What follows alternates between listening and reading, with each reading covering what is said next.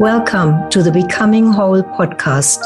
I am your host, Karima Eames, a holistic therapist, author, and passionate seeker of truth. For the past 34 years, I've been working with people on inner transformation. I've taken my learnings and written a new book, Becoming Whole, The Art of Inner Transformation.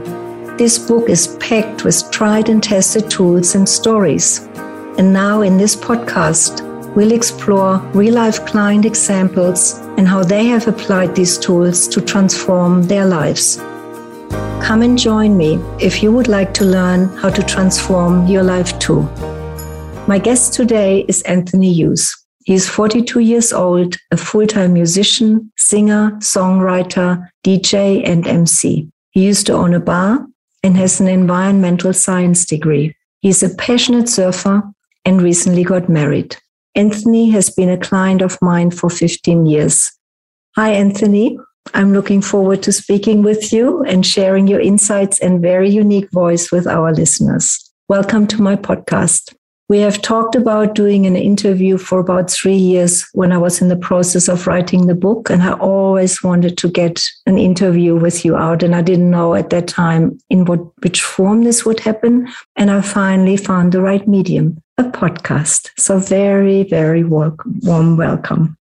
Thank you. It's amazing to be asked, and yeah, we definitely talked about having an interview, and it's great we've got this platform. Yeah, I'm looking forward to whatever's going to happen today. So, are you okay to share a little bit what made you originally interested in even doing work or coming to sessions? What got you started? Well, inner work, I think, was just a natural curiosity. I was drawn to it as I was drawn to external things, environmental science. I think I always had a bigger question. The smaller details didn't interest me. I think one of the reasons I was drawn to environmental science was because growing up, I felt something in the Catholic Church, but then kind of the dogmatic role. I was an altar boy with that, but the dogma sort of got in the way, and then it didn't really add up as I got to the age of reason. But then I think I explored the things which tried to explain the unexplainable. And then slowly but surely, I found, an inner world. Really drawn to a lot of all the world's religions. I ended up reading,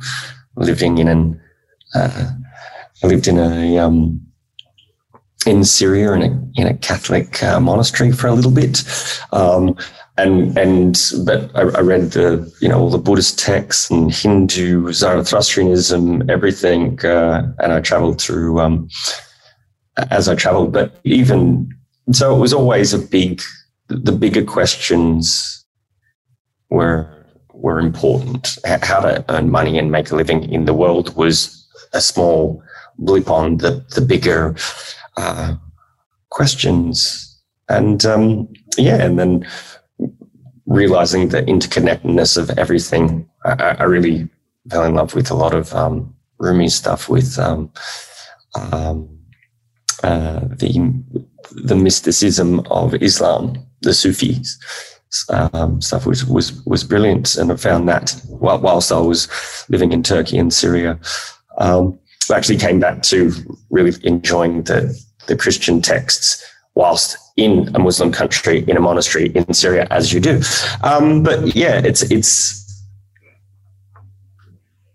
a natural curiosity, I think, and also the science part, I think, plays into the inner realm, the inner outer realm, which, has sort of come about in lots of different books sort of in recent times. But yeah, that's great that you're mentioning curiosity. I think that's one of the core qualities in people who are looking for truth, for answers, and finding eventually through those questions, we find the inner world. So thanks for sharing that. Mm. Do you have a few important moments of doing your inner work that are standing out for you? Oh, definitely. The first time that we met for a session, you said something which I immediately recognized as truth, but I'd never heard before. And it was, we recreate our childhood traumas as a way to release that trapped energy there. It's a way to close the cycle. And that piece of wisdom has come up so many different times. And, I always believed that there was a perfection to the unfolding. Everything happens for a reason, however you want to say it. And I could see that working in my life.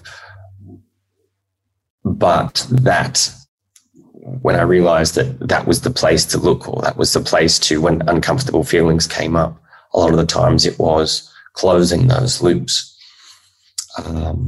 And there have been specific seasons in my life, which this season seems to be dedicated to dealing with this certain relationship from your past, or this certain moment, or that trauma, which sort of got stuck, kept on replaying, because I'd already recognized that I had. Yeah, I want to add something to that. That's very true. We can work, like, for example, with what you mean as a season, how I understand that it could be with one parent and then the other parent, or a sibling, and then you work through all the issues related to that family member, for example, which takes a period of time to work through everything. And then at some point that's complete, and then it goes to another sibling or family member, and then you work through all of that. So if I understand you right, that's what you mean with seasons. 100%. That's literally how it happened for me. It was one relationship really recreated the connection and dynamic with my mother at one stage. And that whole was, and then the next, relationship for those next few years was very much recreating a dynamic with my father. And earlier, another dynamic was with my brother, which was the one where I found you, because that was quite painful, and I felt quite confused after having quite an enlightening moment a couple of years before. I attracted a season which was successful, and then it got darker and darker and confusing, and I felt completely lost from, if I think it, I can be it, everything's amazing. And then very quickly it was like, well, it's very improbable, and I believe that this is where I was supposed to be, that this amazing, when I was working in television, I was a TV producer, and it was just woke up every day and thought, this is what I'm going to do. And then the same time, and then I was working in as a music television producer. It's a very rare role. It was beautiful. It was fantastic. I loved it. And it was very improbable for me to have got this. The same time, I also attracted a relationship which was quite difficult and quite destructive, and the patterns were very much played into a dynamic with my older brother as my younger self. He and I were fine as adults, but when we were younger, where the patterns got set, I was recreating that dynamic, and it was quite, as an adult, very uncomfortable. But it brought up all of those feelings, and I had to take responsibility for what I was attracting. And that was also an aha moment, because I was like, well, if my thoughts are creating and attracting this thing because I'm thinking them, I can't. And the universe is giving me what I believe that I'm thinking about myself and what I can be. And then it's also, I can't then play victim to quite a destructive relationship, which I'm also attractive. So what am I missing? And as I was asking that question, I found you. And you were like, we recreate our childhood traumas. And I was like, oh, that's why this feels like me as a younger brother. That's such an important part, what you're sharing there. And also that we can heal all of it if we take responsibility, which is what I hear and what you're describing. you took responsibility. You stopped being the victim of the past. You said, okay, what can I do here? Let's heal. And that's what you've done. Beautiful. And each time I come back to something, that's exactly, taking responsibility. I think that's another aha moment and a real distillation of my inner truth, is that take responsibility for your own reactions and own emotions at all points of time. Very easy to say, very difficult at certain times to be that guy who cut you off in traffic. It's like, well, you're reacting to it, or whatever it is. They're triggered. So if you can see yourself, and sometimes there's a real energetic charge. And your reaction, something like that, seems quite over the top for something quite mild, or other people wouldn't be upset by that. Okay, it's time to look in. Why am I reacting like that? Okay, is there anything from my past? Actually, that reminds me of this thing which is not finished. Beautiful what you're describing there. That's exactly how it works. When we have a strong reaction, or what I call a charge in the now, there is usually something from the past that's triggered that needs attention. And then we do the work, take responsibility, and then we change and are more. I actually love to break the word responsibility down into the ability to respond, which is a conscious response to the now, not just the old learned reaction, the ability to respond. Mm-hmm. I like that. It sounds like the full reacts and the master acts. But I like that, the way you're playing with the word. Have you heard that? No, what was that? The full, I think it was from the way the peaceful warrior, but it was the full reacts and the master acts. Yes, yeah. It's that difference between reaction and responding that all traditions turn towards. And the more conscious we are, the more choice we have to respond in a healthy way, and not in this automatic old way that we all grow up with. I think in the past, though, I also sort of watched a bit of any negative reactions. Instead of using that reaction as in a self-inquiry, I was like, well, I shouldn't be. I'll have to just squash that emotion down. And from a lot of the work I've done with you, the inquiry comes from allowing that to be, but you don't have to blast someone for it or collapse upon yourself, go, ooh, that's an interesting trigger. Park that.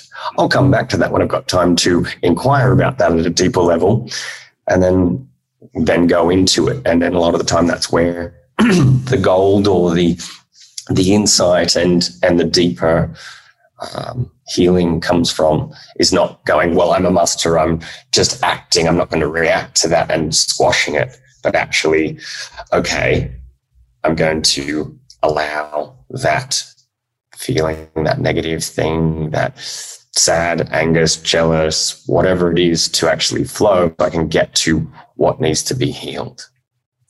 And you're just touching there on another really crucial point. It's not about shutting anything down or putting a beautiful idea on top of something difficult, or what is often done through positive thinking.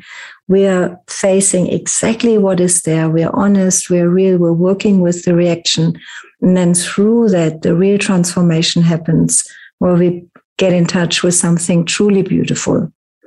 So very important what you mentioned there, because many people try to get to good states through thinking positive or forgiveness or be grateful or whatever, but that is not the honest, real transformation that happens when we are actually real with what is there in us. And so we meet any reaction, open it up, and through that go deeper.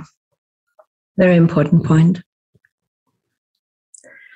Okay, so you mentioned some challenges already. You've mentioned some key learnings. Is there anything else around that issue of challenges you've overcome or key learnings you want to mention before we go into more detailed questions?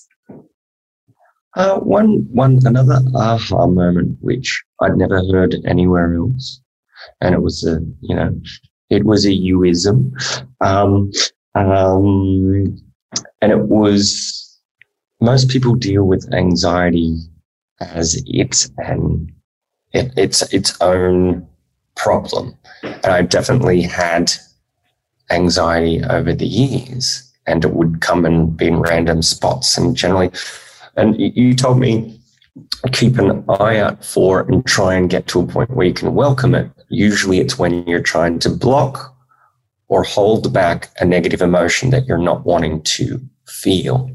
Or, and I heard that and was like, okay, well, I can never really go, well, anxiety is coming, but I could know when I'm feeling it. And I had a very unique, I'll tell the story because it highlights it. It's quite a personal story in a way. It's very unique. But so I've been seeing you, I think, for a year at this stage. And I was DJing at this place, and a very weird thing happened where both my auntie and uncle were murdered. And there was the girl who was they caught the murderer, and the daughter of him would sometimes turn up at this gig that I had on the Friday night where I'm DJing and everything's fun. And my girlfriend at the time, she asked me, was like, don't you get upset about, don't you, that woman, that girl, that murderer, the murderer of your auntie and uncle's daughter is at the gig? And I was like, no, it's not her fault. Like, it's her father who's the person. Like, why would she have to take responsibility for his actions? That's not fair. And just like, I would not want to see her, and I'd be so annoyed with her. And I was like, Very quickly, I felt within the next few minutes or whatever, I was a bit anxious. I was a bit, I have to get ready for my gig. And I had hours to get ready, but I was just needed to busy myself and was in a bit of a tiz. And I went, wait, this is a prelude for anxiety. Am I blocking anything? And I went, well, it sort of started after that conversation. That was kind of the trigger for it. It was like, okay, what I said. I was like, how do I feel about it? And I was like, actually, how I feel about it is I don't want to see her. I'm very uncomfortable when she's there. She reminds me of quite an uncomfortable feeling and a really bizarre, random thing which happened to my life. And it was that very uncomfortable, my beloved uncle, which I was very close with. And that's how I felt about it. Do I think any different? No, I still think it's not her fault. But how I felt about it was a different truth than how I think about it. How I felt about it, I need to acknowledge that that's how I felt in that moment instead of just intellectualizing it and just allowing that feeling to flow and having that sort of out-breath, push away energy. That's how I felt about it. Here's my boundary. I don't want to have that. Was very different to how, and that was a very interesting insight into watching anxiety come, not wanting to accept a emotional truth. Doesn't have to be, and also the paradox of how I felt about it. So how I thought about it. Because I still think that she's allowed to do what she wants to do, and she's not responsible for her father. And it was a really key learning experience, but it also sort of primarily because of the anxiety, but then also that you can have a feeling, but then think a different way to how you felt in that moment. But you still have to acknowledge that feeling and the paradoxical nature of that. Yeah. Exactly. And in that friction, when we have feelings that we don't want to consciously know, and the mind thinks something otherwise, in that friction, anxiety can arise. And so one of the teachings around anxiety you're referring to is anxiety is the messenger of repressed material.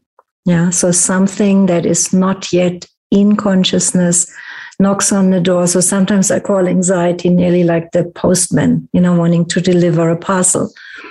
And so we need to really learn to befriend anxiety and listen to it and what is really going on. When we get to that, anxiety as the messenger can dissolve because you're in touch with that deeper truth. So that's a really important piece of information you shared there, and in very dramatic circumstances. There's been other times definitely when anxiety knocked on the door, and how the incongruency with how you think about life, or what is your internal truth, or how you feel about it. But that I'd never heard or read in any exploring or any book anywhere else as treating anxiety or dealing with it as a messenger for an uncomfortable. It's not, I don't see it written anywhere in any of the psychological texts anyway. It's treated as a reduction in serotonin levels, but not enough to be depressed. It's in that in between. Yeah. And that's how it's treated. And so having this as a map and having that that was a massive aha moment. And it's something which has come back again, like we recreate our childhood traumas as that's my experienced truth. And I can see it play out with other people, but they sort of don't necessarily come to the realizations. But yeah, these are very deep insights. And like you're describing, they are not a thing you once get and then it's done. It's an understanding you start applying more and more in your life. It's one of the tools in the toolkit. Both have been 100% tools in the toolkit. And there have been things which, once again, I haven't found or seen written in any of the other. And I'm not saying I'm up to date with every single psychological text, but the experience of going through that to me, is true wisdom, and the difference between academic approaches and experiential. What do you call yourself? Guru? Nope, I don't. Holistic therapist. Definitely not a guru. No, holistic therapy. That's actually, I like that term. That's great. Yeah, that's perfect. And that also points to, my whole, when I studied psychology and was so bored and didn't get what I was looking for, and then I started doing groups and I had my own direct experience, I was like, that's where the learning happens. So I'm an absolute, for me, everything I learned is through direct experience. That's what I share. I would never share an empty theory. And that's what I do in sessions, as you know. You gather your own direct experience. And then through that, you connect more and more with your own inner wisdom.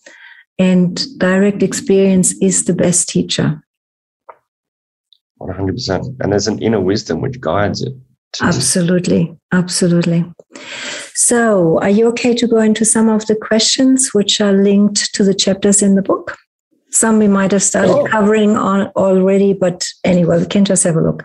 So how would you describe the role of the mind in inner transformation? How has your mind helped you, or how is it a friend in the work? Well, the mind has in it, like I was sort of saying before, you can think a certain way and then also paradoxically feel a certain way against that, which I guess that is a friend, and sometimes it can be a foe. Your mind also has a lot of the memories, which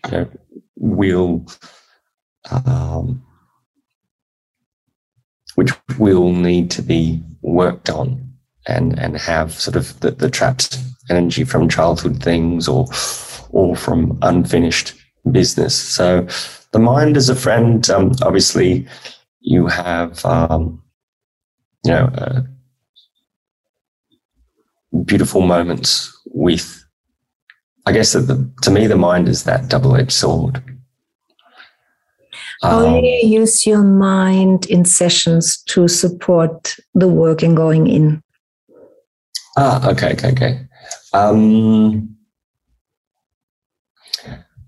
To be honest, most of the time, it's led with an inner wisdom, I feel, and it's led with the body, I find. And the mind sort of, as you're going in through the body and into the emotions, it leads back into a memory. That's the way it works for me generally. A lot of times I can be chattering, like normally when I come into a session, I'll be like, blah, blah, blah, blah, blah, blah, blah. And then we will go in. Mm-hmm. And sometimes it'll be related to what I'm talking about, but in a very roundabout way. So it's almost like my conscious mind is kind of, it's close, but it's not there yet. But there's the inner wisdom which will sort of guide it. And then the insights which come through the mind are usually secondary. So I find work when the mind sort of slows down, and sometimes I'm quite close. The mind's like, it's already in the ballpark. It knows that there's something to do with this topic. You know, could be powerlessness, confidence. It could be, anger or sadness, fear, jealousy, frustration. It could be any of those things. And you know that there's something energetically rattling by this, but you might not know why it's triggering something so deep. Yeah. And I find that the wisdom which comes out of the mind after you've gone in and the memories which come up, that's where the mind is very helpful. Yeah, that's a beautiful aspect. Exactly. The mind then connects the dots and makes sense of it and understands, that's what we worked with. So it is often afterwards. The friendly part is that, the understanding. That is actually a key part of how the mind helps us in the work. It can help us understand and make sense of it. And also, like I did over the many decades now of doing the work, create laws and recipes, so the mind can help with maps and all of that. That's one of its friendly functions. I like that word map, because, and even like working with colors, a lot of time there's a color. Mm-hmm, exactly. And, the mind understands colors. Mm-hmm. If you're dropping into a very angry, frustrated rage and it's been repressed for a long time, it really does be understood with the red. Yes. It really is essence. Yeah, it's universal. You really see red. Yeah. And, as we say. As you say, as relation, like I saw red, when you go into it as an essential quality, as essential nature, as a non-repressed raw emotion, which is part of our makeup, it is, I've experienced it as red. I've had the black essence, which is really black and distilling and peaceful and expansive. It's delicious. And usually when you're in that essential nature, all of the different wisdoms, the pearls of wisdom inside it, come out. And I think that the mind as a friend in sessions like that is very valuable. Yeah. It definitely has to cooperate. Otherwise, you wouldn't even come to a session if your mind wouldn't be open to, to do some healing. So it is an important part. How would you describe the role of the physical body in the sessions? Well, I think that was one of my friends, when I described what we do, she said it's very similar to a Gestalt therapy. Mm-hmm. And she'd been working with that. The body for me is how I still knew that there's always, there's something to learn, because I have a physical sensation in my solar plexus. Exactly. Yes. For me, I really genuinely feel it as a physical sensation. Yeah. I knew, and I knew that I needed to do work because I kept on having physical sensations of a pain in my chest and like a knife in my solar plexus. And that's how it feels. And I was like, and when I started a new relationship, I was like, well, I recognize that I have work to do, but I'm busy at the moment. And then I started a new relationship years ago. I was like, well, I want my side of the table to be clean, and I recognize that I have stuff because it feels like a rock on my chest. And I feel like a knife in my solar plexus. And when we have done sessions, I remember the first few things please describe in detail the sensation in your solar plexus. Yeah. And it was always an access point. And that is another aspect we haven't mentioned before. That's where the mind is the friend, because it is through the mind that we then describe these specific sensations or the images or the location in the body. So the mind is a very crucial ingredient in doing all of this. And the mind is a focus. Yeah. Yeah. Your reality is dictated to what you bring your attention to. Exactly. Actually consciously bringing your attention to that little pain in the solar plexus, which feels like a knife, a hot knife. Now it feels like lava's there. Yeah. Now we're going, and now I'm angry, or I'm sad, or why can't I stop crying? But it's from that, bringing that attention to and consciously going in with intention to understand. Exactly. Let's say a bit more in the whole realm of feeling. That was the original intention when we talked about doing an interview. Like, you have so much learning around the art of feeling and emotions. Tell us a bit more about that.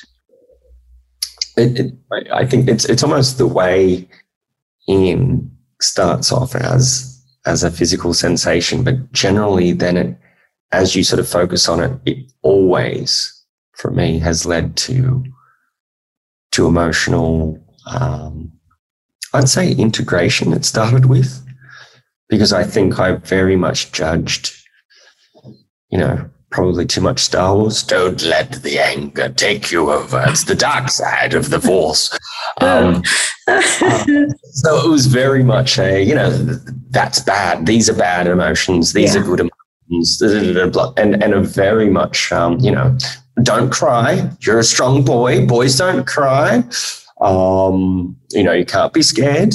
And for me, it was very much I think when I came to you, it was a toxic backload of, I think I was 26 when I started seeing you, would have been. And there was a backload of emotions which just, I didn't know. I wouldn't allow myself to feel, or you just sort of push them down or busied yourself or with something else.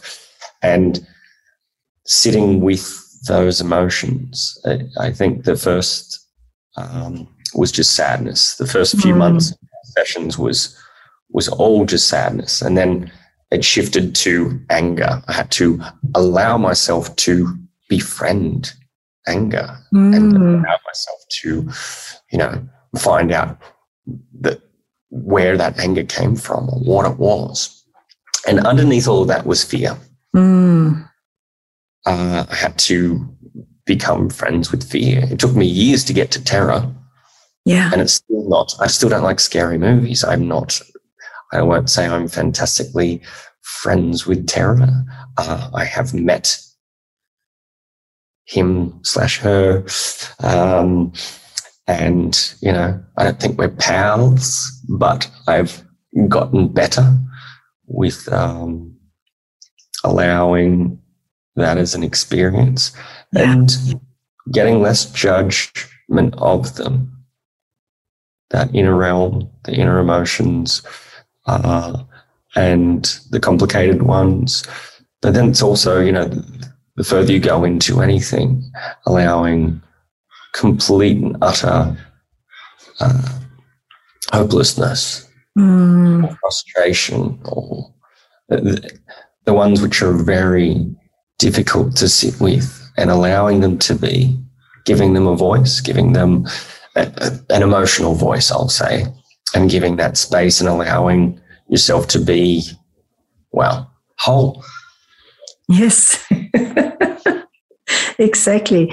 What you're describing there is such a beautiful part of this journey of becoming whole, like learning to feel everything. First the sadness, then the anger, then the fear, then the terror, and then all variations. And eventually you are okay with whatever you're feeling, which is a state of wholeness. So it was very beautiful in you to watch that also, how you step by step reclaim these different emotions. And then we would go deeper again. And so thanks for sharing that. Thanks for helping guide those. My pleasure. Let's talk just a little bit about the inner child. And then I want to talk more about true nature. The inner child was something which I knew conceptually, I think from Jung and I think Freud did a bit on it. But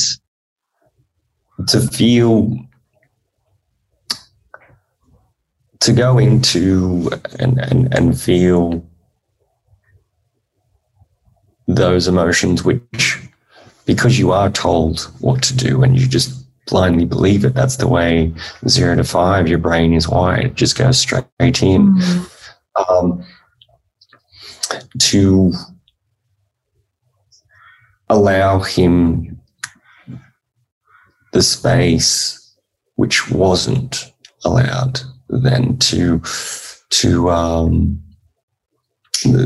comfort and console those parts whilst they were developing. I try and use the analogy, if I'm trying to explain to somebody else, it's almost like as your psyche's growing, like hair follicles, and then if it gets knocked, and then that hair follicle can be like a ingrown hair, and it can get all pussy, and it's all, and then we'll always have a sensitivity and like a red pussy, very sensitive, ow, it hurts there area from our developed psyche. And it's almost like the universe comes along and squeezes it, but you have to go straight to that specific hair follicle, which is bent over and discombobulated and all pussy, and it has to squeeze out for it to pop out, get all the toxic pus out. Good image. And grow. Yeah. And it can grow naturally. And the word child is, if it, is that pussy thing, and going to console it and bring attention to it is the balm, is the squeezing, and allowing that and going, it's going to be fine, treating it. And I find that is a way, a nice. I love that. I haven't heard that image before, but it's amazing to use that, because the pus is the wound, and then the hair comes out and can grow, because when we store a memory that is incomplete, we do encapsulate memories, and sometimes they're even completely locked away. Sometimes I use the example of the safety storage box, in a vault. So the harder ones are really locked away and we don't even remember. And then you unpack and bring that part back. And then that aspect of the inner child can heal and grow, or sometimes if it's even called flowering, which is a term I also like. So that's a good image you gave there. Thank you. Also quite a good, I think that analogy is probably going back to the question about how's the mind, it's a map. Yeah, it's a way of understanding. Exactly, and then it helps. Okay, let's talk a little bit about true nature and your direct experience of states of true nature. What are they like for you? Reclaiming the sort of repressed parts. Each has its own gift of true nature. Talk a bit more about that, how each repressed part has its own gifts. Yeah, so very much. So, say for example, we were talking earlier about the red essence. So it's almost like when I had repressed all of that anger, being a child of the youngest of four and being sort of smaller, you have to repress your anger because it's if you fight back, you're going to get crushed. Yeah. So you repressing that. To a point where in a safe place years later as an adult, I'm allowed to express that unresolved anger and that repressed anger. And then as you're allowing that to flow, underneath it's almost like a reclaiming that essential self, that the basic essence of part of yourself, which you have chopped off. All of a sudden, when it's allowed to flow again, it's that hair follicle analogy, that hair can grow again. And when that energies, and they really are essential natures. So I found from the inner work that we've done, underneath each shadow, there is light. It's almost like removing a block internally, an energetic block. And when I say an energetic block, it can be a repressed emotion, so an emotional block. Once you can open that, you can then again feel love and joy more purely. Yeah. So that is the love and joy, for example, are intrinsic qualities of true nature, and they get freed up when the blockages are removed. Any other states you can remember that you experience that are when you feel at your best or fully connected? Oh, definitely. And I think that each sort of, like one thing I think, which was also the black essence, which I, once again, have never read anywhere or seen anywhere, but have experienced it. A lot of people talk about yellow being very joyful and happy and funny, and I've experienced that. But I think I have a decent hold of that already. White was a very sort of loving, embracing, encompassing feeling. And look, sometimes a white would come after going into a physical stabbing pain, which would then turn into a complete and utter abandonment or sadness. And underneath that sadness and abandoned feeling was complete and utter joy and enveloping white light. Yeah. And the only way to access point was through that. I've got a weird stabby feeling in my tummy. Yes, exactly. Yeah. So, okay, now let's talk a little bit about what would be one tool or resource you would like our listeners to take away from today. Just something simple that they could start experimenting with or pondering on. What would that be? I think probably the biggest thing, if we've sort of touched on a lot of things, but one of the biggest is allowing whatever is there and taking responsibility for what we're attracting and our reactions to things. If you can, very easy to say, very hard to do in the moment, especially when more difficult, powerful, unresolved emotions come roaring up. It's very hard to just give yourself that second to breathe and go, ooh, there's something to learn here, instead of going, you're an asshole. Which most people do. Most people do that. They go, ooh, something to learn here. Most people will fly into an unconscious rage and not think to look at themselves. I love that. That's a really great tool to accept what is there and take responsibility. I love that. So we've come to the end of our time together. It was really enjoyable to talk with you and hear your insights. And thank you for today. Thank you for today. Thank you for the last 15 years. I see you in your next session. Yes. Okay. Looking forward to it. Have a great rest of the day. Bye. Thank you for listening to the Becoming Whole podcast. My passion is to make this world a better place. And that starts with each one of us feeling and being well. If this podcast has helped you, please subscribe and share it with your friends.